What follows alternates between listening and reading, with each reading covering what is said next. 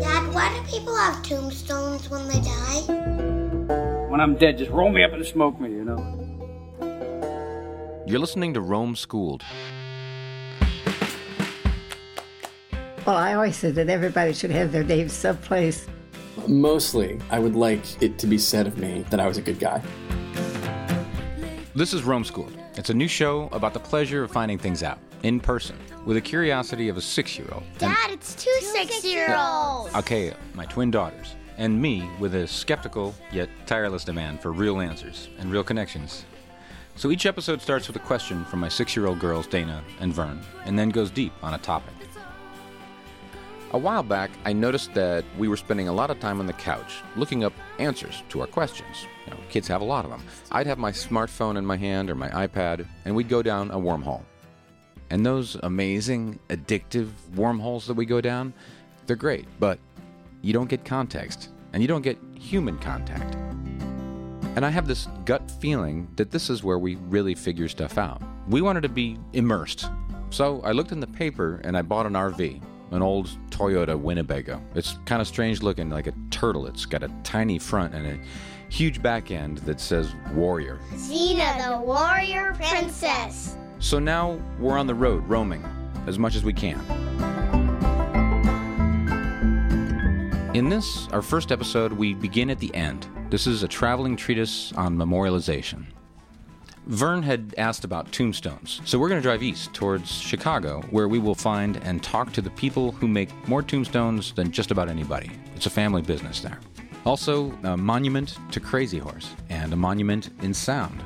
2 funerals in Philadelphia, and a visit to the city nicknamed the City of Death, Colma, California.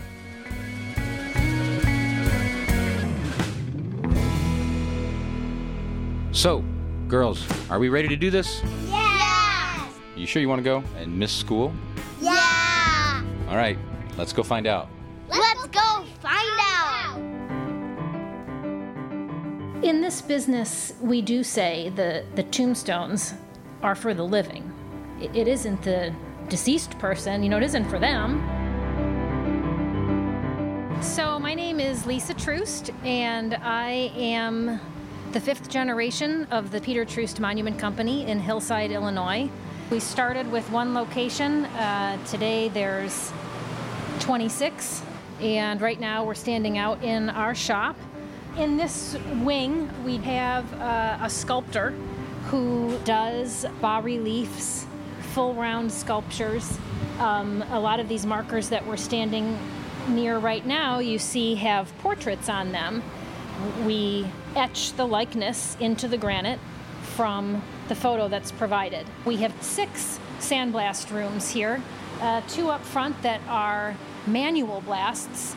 A lot of the tools of the trade are still fairly basic.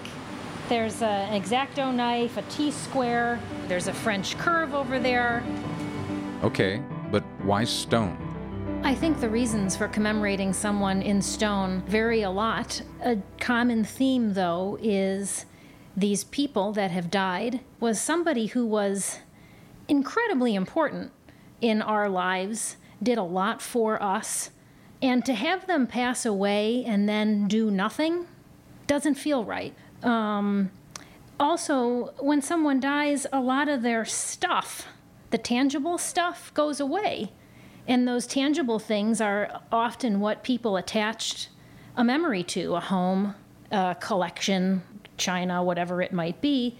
Those things get distributed amongst family members, personal belongings get sold, homes get sold, and sometimes there's just not much left that those of us who are left behind can identify with to say, what did this person mean to me?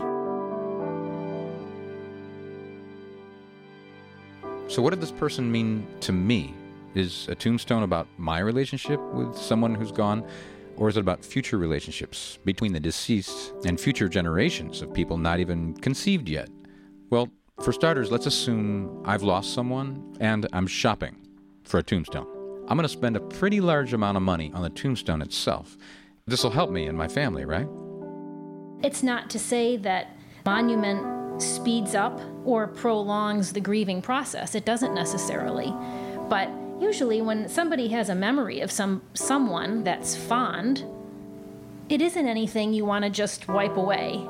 So what if we don't know? What if they didn't want a stone? What if we have no idea how this person would have wanted to be remembered? Life is short. Find things that make you happy. And if doing something like this is something that brings some comfort, some ease, some peace of mind, some joy, so be it.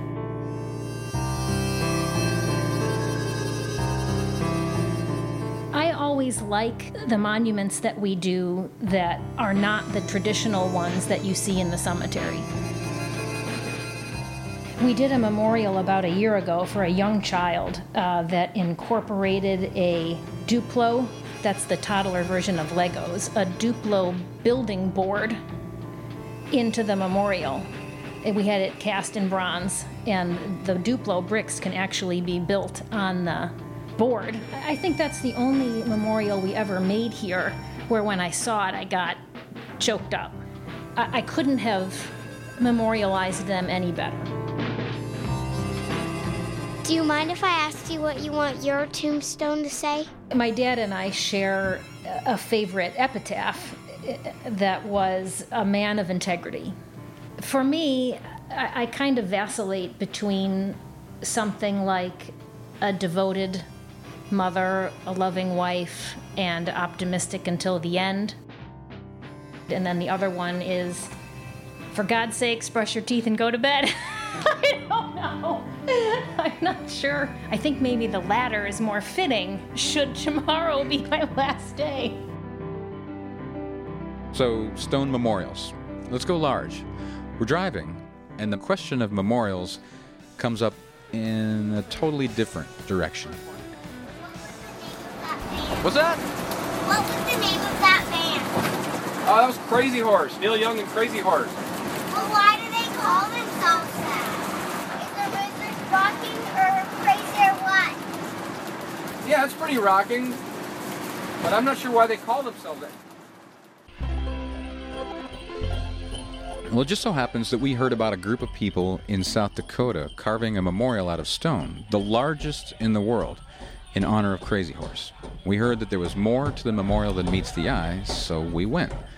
1,200 miles later, the girls are holding hands with Chinese tourists, Harley-Davidson couples from St. Louis, quite a few hipsters, and what appear to be tattoo-covered Czechoslovakian strippers doing a Native American folk dance. And as a backdrop is this mountain, whose massive peak is the face of Crazy Horse. It's the world's largest stone monument, and in its morning shadow, an entire town. It's got its own zip code. We wanted to learn about Crazy Horse, so we set up a meeting with Mary Bordeaux. She's the curator and director of cultural affairs at the Indian Museum of North America at Crazy Horse. The Crazy Horse Memorial Foundation has the Indian University of North America. Students up to the age of 21 take a full load of classes, so they get their first semester of college done, and they get a part-time job. As I'm listening to her talk, I do feel like I'm visiting a university. There's a library across the hall. People upstairs are packed into this huge museum, and these people are from around the world. We talk for over an hour, though with no mention of the giant stone monument. And I start to wonder, are we in the right place? Or is the stone memorial, that thing that we're looking at, is that some other business up the street? Lauren Ebert is the director of media and public relations, and she explains, we are in the right place. She starts to tell us about Korczak Drukowski, the Polish sculptor who designed the memorial, and the man who became his friend, pen pal of sorts, and then hired him to do this sculpture, Chief Standing Bear. Korczak Drukowski was a Polish sculptor. He won the 1938 New York State's World Fair, and that's how Chief Henry Standing Bear actually came to find him. Standing Bear had been watching as just up the road, another sculptor named Borglum had begun work on a very large stone sculpture. Standing Bear wrote to Korczak and said, I would really like you to come out and create this sculpture.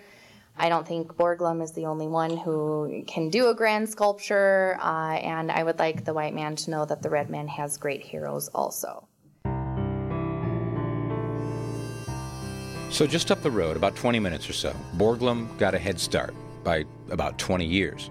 But his mountain sculpture was never finished and was eventually left in its unfinished state that's just the heads, and millions of people have come to see them.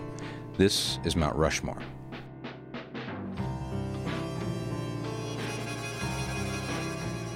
Crazy Horse? Well, it's also unfinished, but work is still going on. Khrushchev's children and grandchildren are still working on that memorial. You can see it. There's a tour bus. But in all this, why so big? The head alone is 88 feet. The horse's head, over 3 times that. It dwarfs Mount Rushmore. But why? Why so big? Korczak really kind of said it best himself. The story of the Native American is an epic story, and he wanted to create a monument that was as epic. He came out here, lived in a tent for the first year or so, and started work on the monument within that same year as well. And then Korczak falls in love with one of his assistants. And they go on to have 10 children together at Crazy Horse.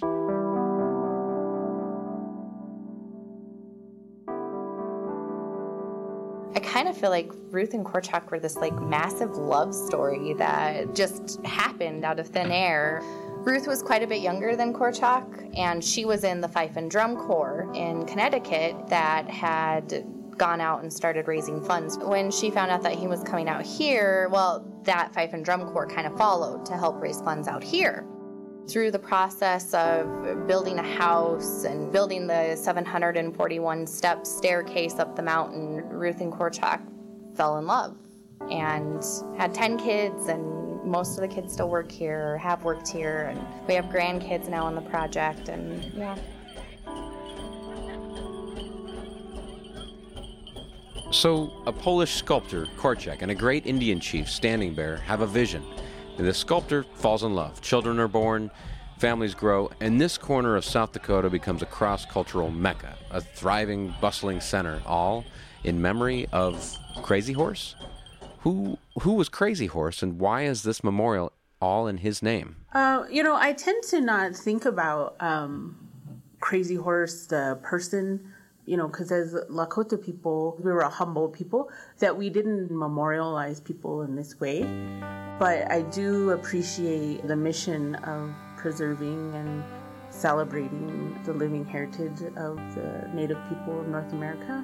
I mean, we have, 1.2 million visitors a year, and to have the possibility to change their view on who Native people are is phenomenal. That's why I'm here. And if that means supporting a monument to a leader that was an important person to our people, I'm all for it. My goal is really to show that Native people are alive and are thriving, and that we're not just all long hair, feathers, and sunsets. That we're so much more than that. Who gets to decide how you're going to be remembered? I just hear people saying that he didn't get to decide. Yeah, I've heard that too. Well, Crazy Horse did say he was going to come back to his people in stone. But what are we looking at exactly? One of the first things we learned was that Crazy Horse, the man, never allowed his photograph to be taken. How did they know what Crazy Horse looks like if they didn't have any pictures of him? To me, it's not a lineal likeness, and it was never intended to be and is not. Crazy Horse, the statue represents that essence, if you will, that strong leader to a people, not this is how he looked and this is how he would have acted or been, or it's there to be that strength, that rock even, literally and figuratively. Oddly enough, Crazy Horse might seem to be an unlikely candidate to be memorialized in a mountain of stone. For more than one reason. For one, he was demoted. He had his title revoked. But that's a story for a different episode. It involves adultery and love, and intrigue and drama. But in the end, one of Crazy Horse's great strengths was a fellow named Hornchip, his medicine man, which is really like an advisor or a mentor or even a therapist. With Hornchip's help, Crazy Horse achieved greatness and represented tribal sovereignty and bravery worthy of eventual memorialization in stone. And band names in the early 1970s. Crazy Horse and Hornship had similar stories in that they were kind of both oddballs in their communities. They didn't have a lot of friends and they weren't very sociable people, but they really complemented each other. And Hornship really helped Crazy Horse to fill and be the man that he was. Hornship, the medicine man, stone and rock was kind of part of what he needed to help his medicine to work. And he used them a lot in the things that he gave to Crazy Horse to help protect Crazy Horse in battle. You know, Crazy Horse wore the stone behind his left ear, and he wore a heart stone. It was kind of under his arm. Crazy Horse's horse had a stone in his forelock and behind his left ear. And it was the stones that carried the power to each other. And so because of his connection to it and where his medicine came from, he couldn't put any kind of carving into a stone, or he couldn't deface a piece of stone in some way. So that was then. One of the great human stories on this continent unfolded. But then decades passed, and eventually along came this current memorializing project. The mountain is the world's largest mountain carving in progress. We have a crew of about 10 to 15 people working on the mountain. High explosives, where they're actually taking large chunks, like 700 tons at a time, off of the mountain. But right now the focus is on the hand, the outstretched hand, and the underneath the horse's mane, which is going to support that hand. Korchak really truly believed in free enterprise, and he thought, if this is going to be created, it's going to be created by the people and for the people. He saw what happened with Gutzon Borglum and Mount Rushmore. Mount Rushmore was supposed to be down to the waist, each one of the faces. And after Borglum's passing, the government said, we're not going to fund you anymore.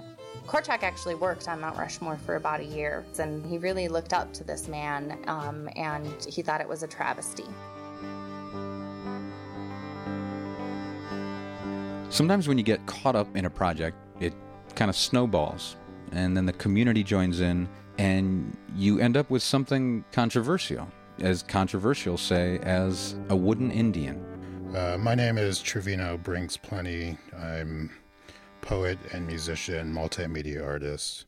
I am Minnekoji Lakota. I was born in Eagle Butte, South Dakota, on the Cheyenne River Sioux Reservation in Indian Health Services.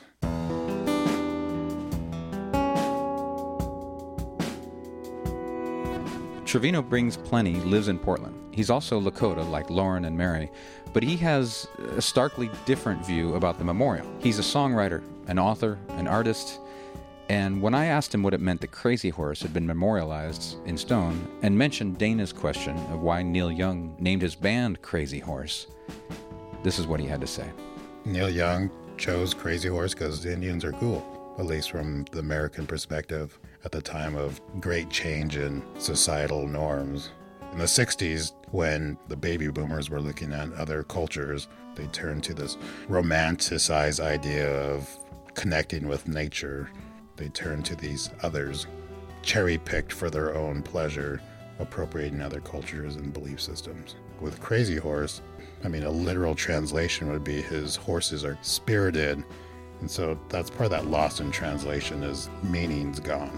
Even within the root language itself, the stories that go along with these names are gone.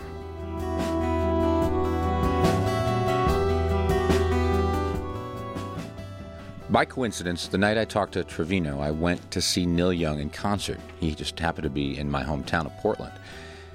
It was a big stadium, but there wasn't much on stage in the way of set. Actually, there was nothing except for the musicians, their instruments, and one large wooden Indian. Later, I asked Trevino how he felt about that. Just like complex questions have equally or more complex answers. Same thing with humans. Our story is so much bigger than just the branding name. So in order to, say, tell the story of Crazy Horse, you need to get the context. You have to do the research. And it's going to take work, but the reward is definitely worth it. On the issue of the stone memorial being built in honor of Crazy Horse in South Dakota, coming back to that for a second, Let's just say that Trevino Brings Plenty is not a big fan. He likened it to a lower back tattoo on the state of South Dakota. He thinks of it as bad art, but aside from that, Trevino and a few others that we've talked to feel that this huge undertaking desecrates an area that is sacred because of the native creation stories and spiritual practices. So what does happen when a Lakota person dies? Before, we had scaffolds and everyone's bodies were above ground, maybe like 6 feet tall, poles, or sometimes placed in trees. You mourn for 4 days, the immediate family, and then your extended family come together to help that grieving process. After that, you mourn for a year. You take that year every day, you spend time with the deceased in your mind to make sure they make it to the spirit world, that you don't hold them here on this planet forever. So you want to help them go into the spirit world. So every day is that prayer that comes along, that honoring plate that you put out of food or whatever that is that you want to symbolize that. And you have to be in a positive space in order to help your dead relative go to the spirit world. And then after the year is done, come back together and you do a giveaway, which you buy gifts for the community. And you say to the community and say to yourself, we're done mourning. Memorials are about your timeline, but also how it fits into other people's lives and society as a whole. So in that process of me learning this practice, I had to get information from other people of how do I do this? What happens if I have this honor plate of food, put it out overnight for the spirit to come and eat? They don't need that much food, just like little bits. What happens if I take that and eat it myself? So I asked that from an elder. They said, well, yeah, you can do that. Don't swallow it. If you do that, notice that after the spirit has eaten the food and you eat it, there's no flavor to it.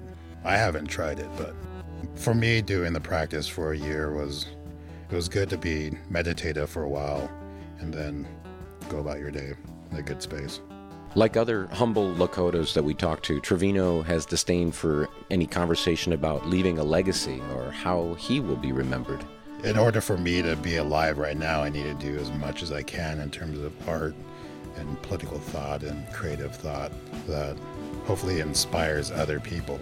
If memorializing has some aspect to the cultural practice, one aspect could be the perspective of 7 generations. And so that perspective of thinking beyond your own timeline, that might be some kind of memorialization of people, ideas, place, language, trying to carry that forward, but having the forethought of what are you going to leave behind when you are no longer there to give information for it. If all that came out of this was a sculpture, he said, what a failure that would be, you know? And that's where the university and the museum and the eventual medical center will come in. It's about the humanitarian effort. It's using art as social justice, how to change community, how to impact community. And, you know, being here in the Black Hills is kind of controversial in itself. There's such a separation between the native and non-native people here in this area. And if by building a colossal sculpture can bring those people together and they can have a conversation with each other, whereas they may not have had a conversation, I think that was Korchak's vision and thought, you know. Let me just put this big thing in front of you and make everybody talk about it, right? So in art, I think, is always the best place to have those conversations that you normally wouldn't have with somebody. You can put people in front of something and they can both decide that they don't like it. But now they're talking when they wouldn't have talked before. Yeah, I think that's what Korchak was doing. Is still doing.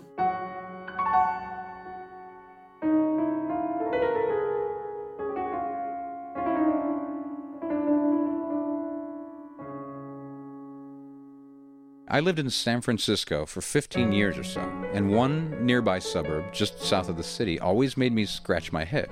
Colma.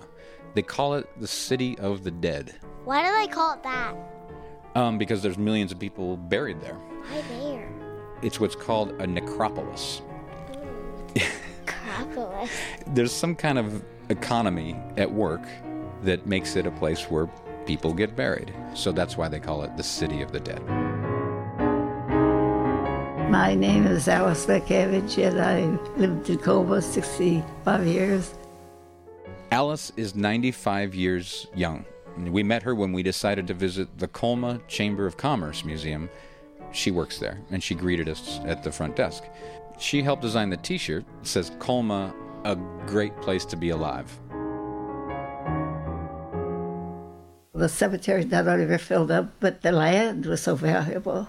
And the cemeteries became places where all kinds of crimes were committed. They were very run down. And it took years, because we moved here in 1946, and we walked up to the cemetery just to see what they were like. And they were still exhuming the bodies, you know. You can imagine it was a huge job. Colma, Colma, you leave before arriving. Colma, Colma, the city of the dead is thriving. Yeah, Colma, Colma. Why would they even want cemeteries? You shouldn't ask me that, because I don't even want a funeral. You must have seen thousands of funerals. I mean, you are the face of the Colma Museum here. No tombstone? No funeral? Is it because you work on it so long, and so now you're getting to learn what you don't like about them? I go to them, but I'm not going to have one. My husband didn't have one, and I'm going to be cremated. And when you live a certain length of time, there's so few people left who know you or remember you. But just my immediate family, you know, well, I just don't seem to feel that it's necessary. But here you are in the midst of a city. I know. Yeah, and I even have favorite tombstones in the cemeteries and things like that. But if you look around at the vast amount of graves, I mean, flowers are out there, the cost of them and everything. But I look at it, and they're beautiful. I love to walk through the cemeteries. They're like parks. I always think, oh, all this money might be doing better things than putting flowers on the graves.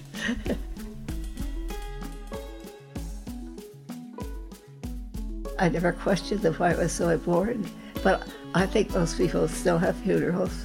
They still have a memorial service, you know, which is very nice. I don't mind that I don't have a grave for them to visit or anything. I have my name in different places, you know. What do you mean by you have your name in different places? Well, I always said that everybody should have their name someplace. Where will your name be? I was a veteran of World War II. I was in the Navy, sort of a pioneer. And my name is in the military associations that I belong to. They have records, you know, and stuff like that. I have written a number of things for my children and grandchildren, and the teacher is so enthused about what I wrote as sort of a vanishing species now. She actually put it in the library of the Northeastern University in Tulsa. So it's in my story, my life of the Navy, has in a little booklet in the library. So that's nice.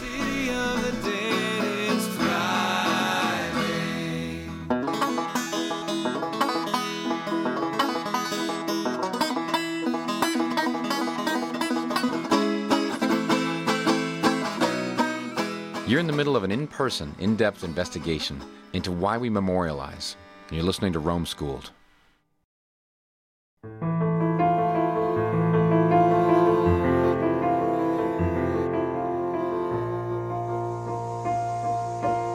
We are gathered here today to celebrate the life of Paul Runyon Turner, who entered into eternal life on Thursday, August 6th of this year. With the flag already in place at half-mast, we will start the ceremony with our national anthem.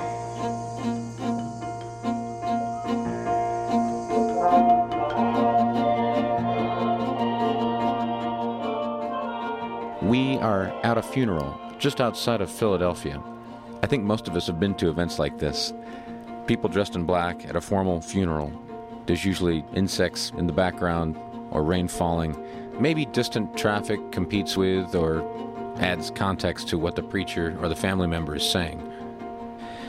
In our case, his name was Paul. And as with most funerals, there's the formal funeral, which sounds something like this. Now for the invocation. Heavenly Father, we entrust our brother and friend to your mercy. Give him happiness and peace forever. Welcome him now into paradise, where there will be no more sorrow, no more weeping or pain, but only peace and joy with Jesus, your Son, and the Holy Spirit forever and ever. Amen.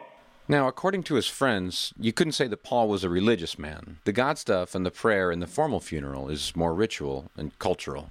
As best as we can tell from talking to his friends, Paul's beliefs and his community, and indeed his family, at the time of his death anyway, could best be defined by this large group of friends, co-workers, and regulars at a bar called McShay's. And it's this neighborhood tavern that hosts his other memorial, the informal one. The one my daughters call the bar funeral, and it's quite different sounding. Have a great time, have some drinks, have something to eat, listen to some music. I hope you get up and dance, because this first band is incredible. For people like Paul, who have a double memorial like this, which is actually not unusual, it's a chance for the people who were friends with the deceased late in their life to fill some of the gaps in that person's story. This double memorial or double funeral allows the daytime people and the nighttime people, and I say those with quotes around them because everyone knows the deceased from a different context, to get together and complete the story of the person's life that they're remembering, where all those different contexts come together, insiders and outsiders, family and friends, and the past and the present. It's all connective tissue around the memorial, and it all fills the gaps. I did not know any of his past family stuff. I only knew, he would talk about his military service a little bit. Not, most people that were in Vietnam don't really delve into it. But he told me a little this, a little that, and then he used to tell, he would tell me about the railroad, and that's what we talked about, and everyday stuff. Paul would always not tell me everything all at once. He'd tell it to me in segments, and so they filled in some holes those gaps that I didn't have. They feasted all together. Pretty much everybody agrees that Paul would have loved this, but it's not what he asked for. I think Friday's memorial service was actually perfect because he deserved it, but he would not have asked for that kind of memorial. He would just say, leave me alone. I'm just a passing fancy in a midnight's dream. Everyone all the time would tell him how much they loved him and how great he was, and he would say, no. I'm just a passing fancy in a midnight's dream. But that's not at all who he was, and I think this is the way it has to happen. It has to be a party, it has to be everyone loving him and talking about him and telling stories about him, keeping him fresh in their minds, and he had some veterans charities he loved animals, and so we're going to be supporting those too. So I think this could be a yearly thing, this like Paulie Palooza type of thing, because it's a fundraiser. No one is saying that Paul would have wanted there to be a fundraiser. Nobody is saying that he wanted to save the world or have his memory live on in some sort of a philanthropic sense. And yet, nobody has a problem with this happening. Maybe Paul would have just wanted us to sit around and listen to some of his old jokes. Everybody says he had a lot of jokes. So many. The only what just came to mind for whatever reason is, you heard about the guy with 5 penises? And no. He'd say, his pants fit like a glove. And then he would do his trademark laugh.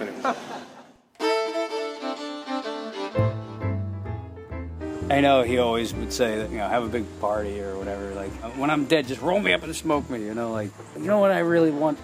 I really just want my ashes in a chock full of nuts coffee can sitting behind a bar at McShay's.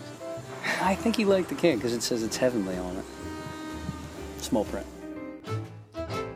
He was cleaning the joint, McShay's, and he felt like his life was unimportant. I mean, I didn't know until I met his older friends from where he grew up.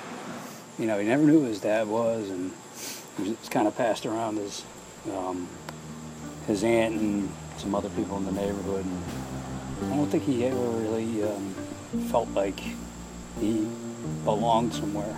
And I think that's why I found a special, love for him, He didn't have that tightness with his own family, so he found it in the community, which I think is kind of a beautiful thing. So one of the gaps being filled through this memorial by Paul's family and friends has to do with the reason that Paul never felt important. And he certainly made comments that suggested that a big memorial would be a conceit. And I guess nobody wants to be Napoleonic in how they go out of the world and dictate from the grave. But there is something in which people want to be remembered, and they want to have those gaps filled. We have a friend who has thought a lot about memory. He has a podcast called Memory Palace. He lives in Southern California. His name's Nate DeMeo. I think this is a fundamental drive. I think so much of what we do in terms of professionally, so much what we do in terms of child rearing is to make a mark. We want to be seen by others and want to be recognized as valid people, as on some level simply not alone, to be credited for the things that we feel we deserve being credited for. Our good deeds, our professional achievements. I think there's a little bit of like a materialistic kind of crass take on that that a life unrecognized or a life, unmemorialized, on a larger scale wasn't worth living, but that's a silly thing to think. I think fundamentally we are creatures alone. We need to connect with the people around us to simply make order out of things. And so to have a memorial, to have people speaking kind words about us at a funeral, to have a plaque on a building or a plaque on a park bench is simply like a concretization of that drive that we have. And I have nothing but the utmost respect for that drive. I think that what I do with the Memory Palace, my podcast, I think goes to this question, like, should we remember, memorialize, credit more? When a lot of people kind of ask me why I do what I do with the podcast, I think that they expect my answer to be that I think that something along the lines of there are great lost, forgotten stories that deserve to be remembered.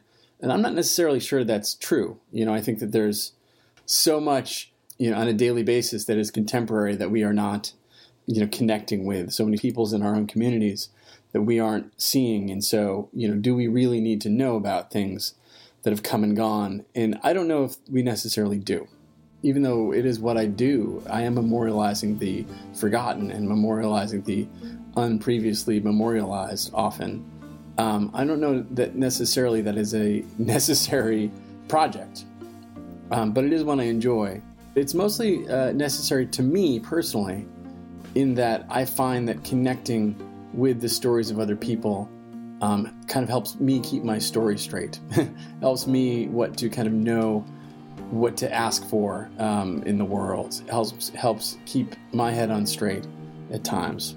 I do think that for families in particular, I think that there's real value in remembering the people who went before them. I just think that often when you're trying to sort out who you are and who you want to be, looking toward your immediate past is often really helpful. And so in that regard, mostly I would like it to be said of me that I was a good guy, that I was kind, that I was present when people were speaking with me, and that I was empathetic.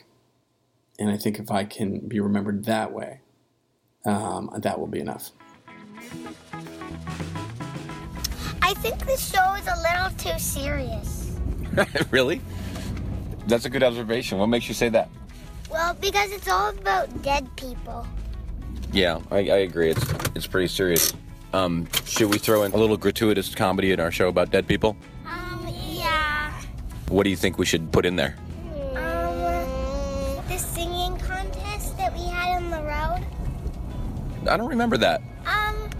It was the one where we made up different Tra-la-la-boom-dier. Ah, the Tra-la-la-boom-dier songwriting contest, yes. Do you remember the entries into that contest? Yes. What was my entry? Tra-la-la-boom-dier, I'll take your youth away. I'll leave you, I'll leave you old and sad. You'll be as old as Dad.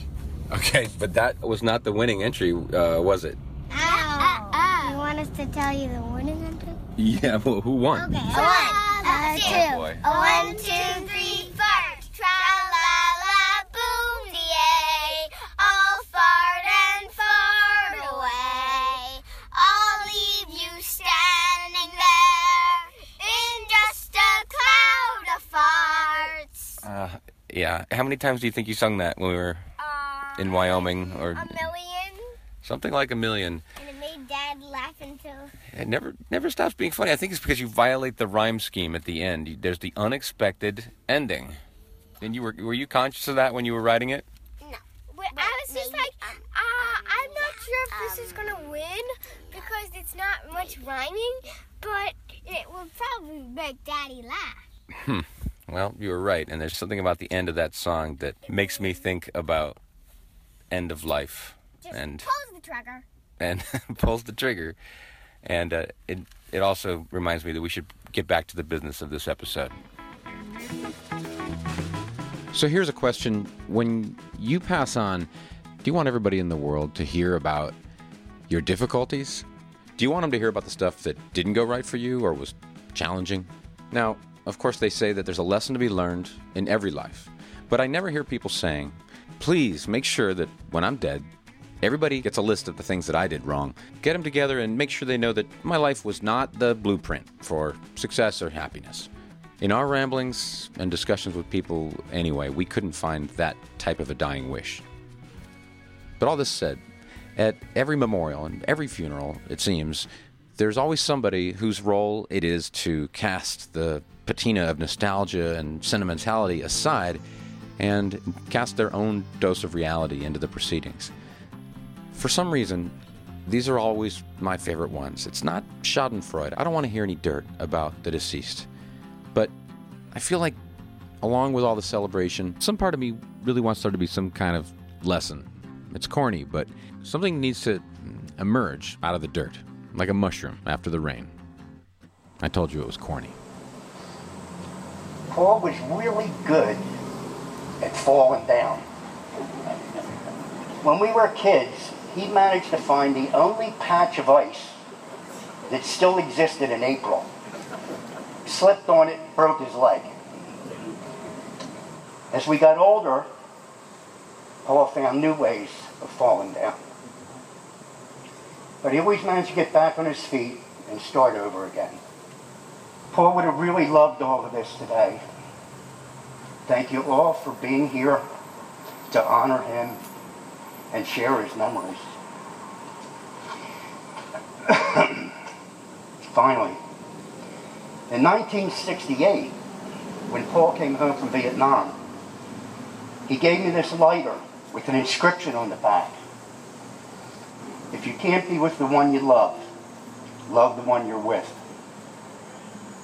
We love you, Paulie, and we'll miss you forever.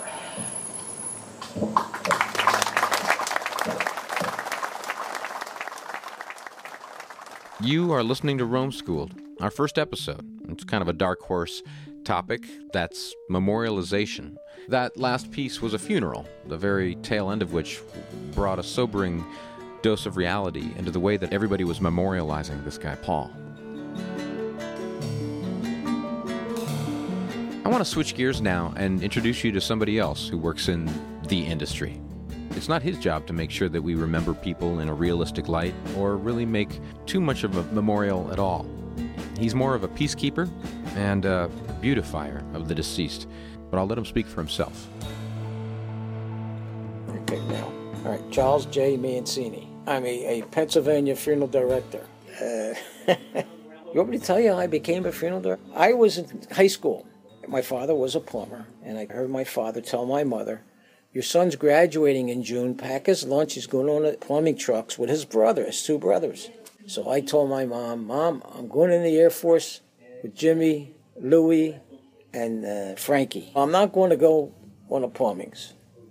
So my second oldest brother, prior to the Second World War, he had helped a funeral director part-time. So he takes me to his funeral home, nice, it's pretty. He's sitting in a chair, smoking a cigarette, white shirt, black tie. I said, "Didn't look too bad." He said, "That's all you have to do." I said, "That's fine." I took the test at Temple University, and I passed. And I started, and I took to it like a duck on water. I said it was just, I just loved it. And then later on, I bought the funeral home at 1233 Rittner Street, and I opened that in 1970. And I've been here ever since. It's 24 hours a day, 7 days a week. You're on call constantly, and you go out on calls. You go at the middle of the night. You go anytime the person passes away. And you have about 12, 15 hours to get that person, to get into the funeral parlor, to get it embalmed. Because if not, blood coagulates, and then you have problems. You have a lot of problems. I take care of mostly all the cadavers that come in, the people who passed away. We handle them all, and we do whatever we have to do to help the people. And then you get some that start fighting. I've had families that fought, really fighting and hitting one another really bad. But it happens. You try to break it up, and if you can't break it up, you call the cops. And the police come, and they handle it. Sometimes one wants to buy this casket, and the other one wants to buy that casket, and they go fighting about it, or the clothing, anything of that nature. It's basically some want to handle the whole thing, and they don't want the other kids involved. So it's you got to be careful, and you got to handle the people like they're kids. This is what we do. This is how we do it. Do all the paperwork here and do all the embalming in the back, dressings, makeup.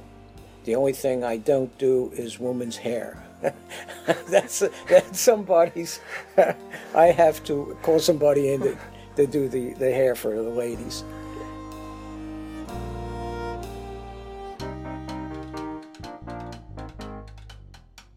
I particularly don't like viewings for myself. My wife has passed away, and she didn't want to be viewed. So we just took her right to the church, and we had the people come in, and we had a big picture out there, and that's all she wanted. She didn't want to be viewed. All I want to do is a little bit of embalming, not the whole thing. I want to go in my khakis, and I want it closed. Some people, they need it, and some people don't. Personally, I don't want the kids to. I just want them to continue on. Take care of their own families and do that. Probably I would have something said, thanking everybody for coming, and like leave it up to the children to do it, especially my son. So after all this, is it all worth it? The casket, the tombstone? Just these two aspects, actually, of a funeral average about $6,000. The viewing, the ceremony, luncheon, catering, the graveyard plot, etc. end up more than doubling this. That much money for a stone in the ground with their favorite things on it, it isn't really the person. That person is deceased, doesn't know what's going on. Charles says it's different for each person, but like so many people we talk to, all of this presentation, all of this production is not for the deceased. This intimately executed, expensive effort is for the family. They'll stand in front of the casket for maybe an hour and just look and cry and kiss the hand. We don't let them kiss the other makeup because it could come off. So it's just what we do.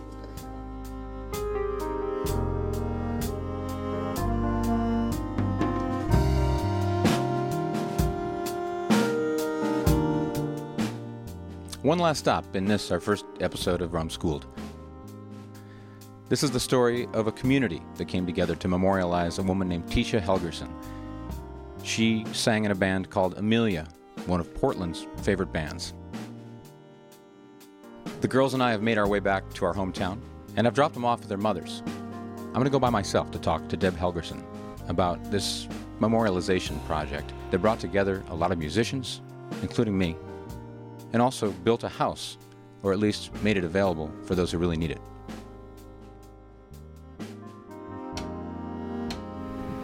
My name is Deb Helgerson. I live in Portland, Oregon, and I lost my daughter, Tisha June, to leukemia just a little short of 4 years ago.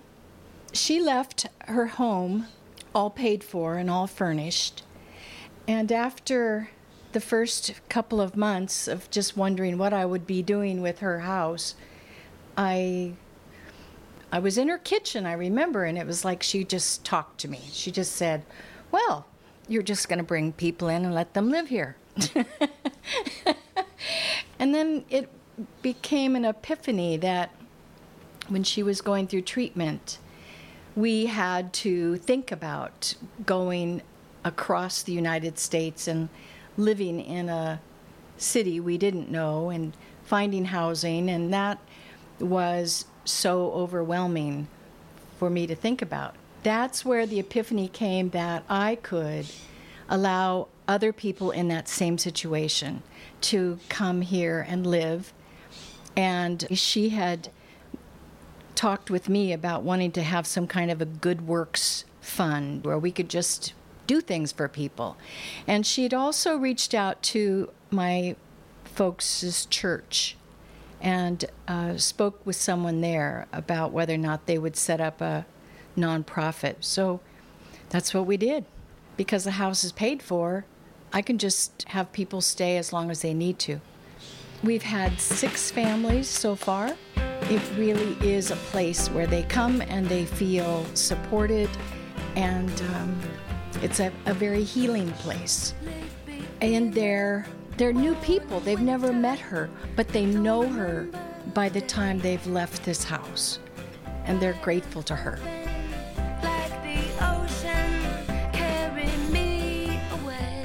Tisha Helgerson was 42 years old. And like I said, she was a musician. I was lucky enough to play in her and Scott's band for a few years.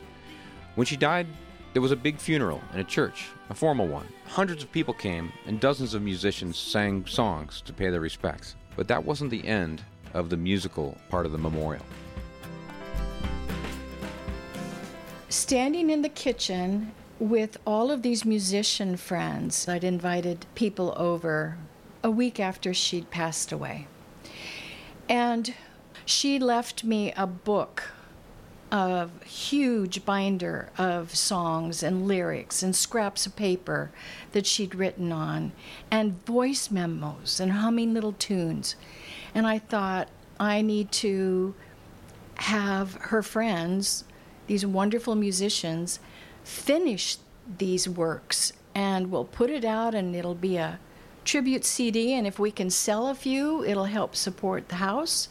But it was just important to take something that she worked on and that she loved so dearly and make it final. And the songs on the CD, there's one where you hear her in the kitchen and her dog is lapping water and she's cooking, and I know that she heard a song going on in her head, so she just clicked on her little recorder to just capture that. It is what it is. And then there's one in the bathtub where she's drumming. You can hear her drumming with the water, and her voice is not good, but I know that she had just gotten out of 2 horrific weeks in the hospital recovering from this terrible pneumonia. And still, in her bathtub, she was still hearing sounds. And the lyrics on that, I think, were sort of telling, sort of like, you're going to go back to the home where you belong. And that's exactly what happened. It's not all that most, it's a somber toast. We sail beneath the stars.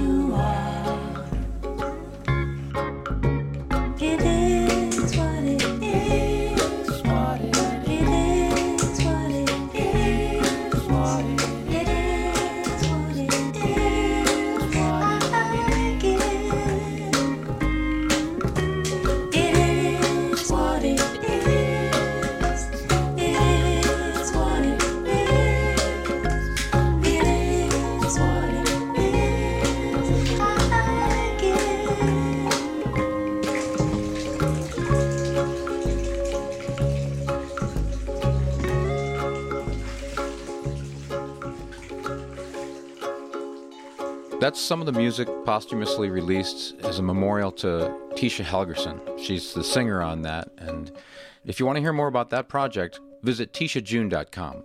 Her name is spelled T-E-I-S-H-A.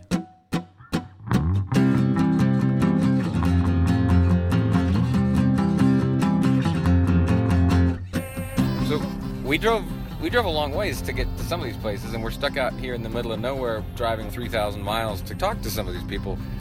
Do you think it was worth it? Yes. Yeah. Why?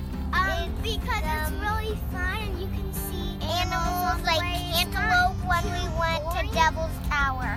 And at some of the places, they have little... Cantaloupe. One of the greatest things about summer. Just make sure you've got deer whistles so you don't hit any when you're out on the highway.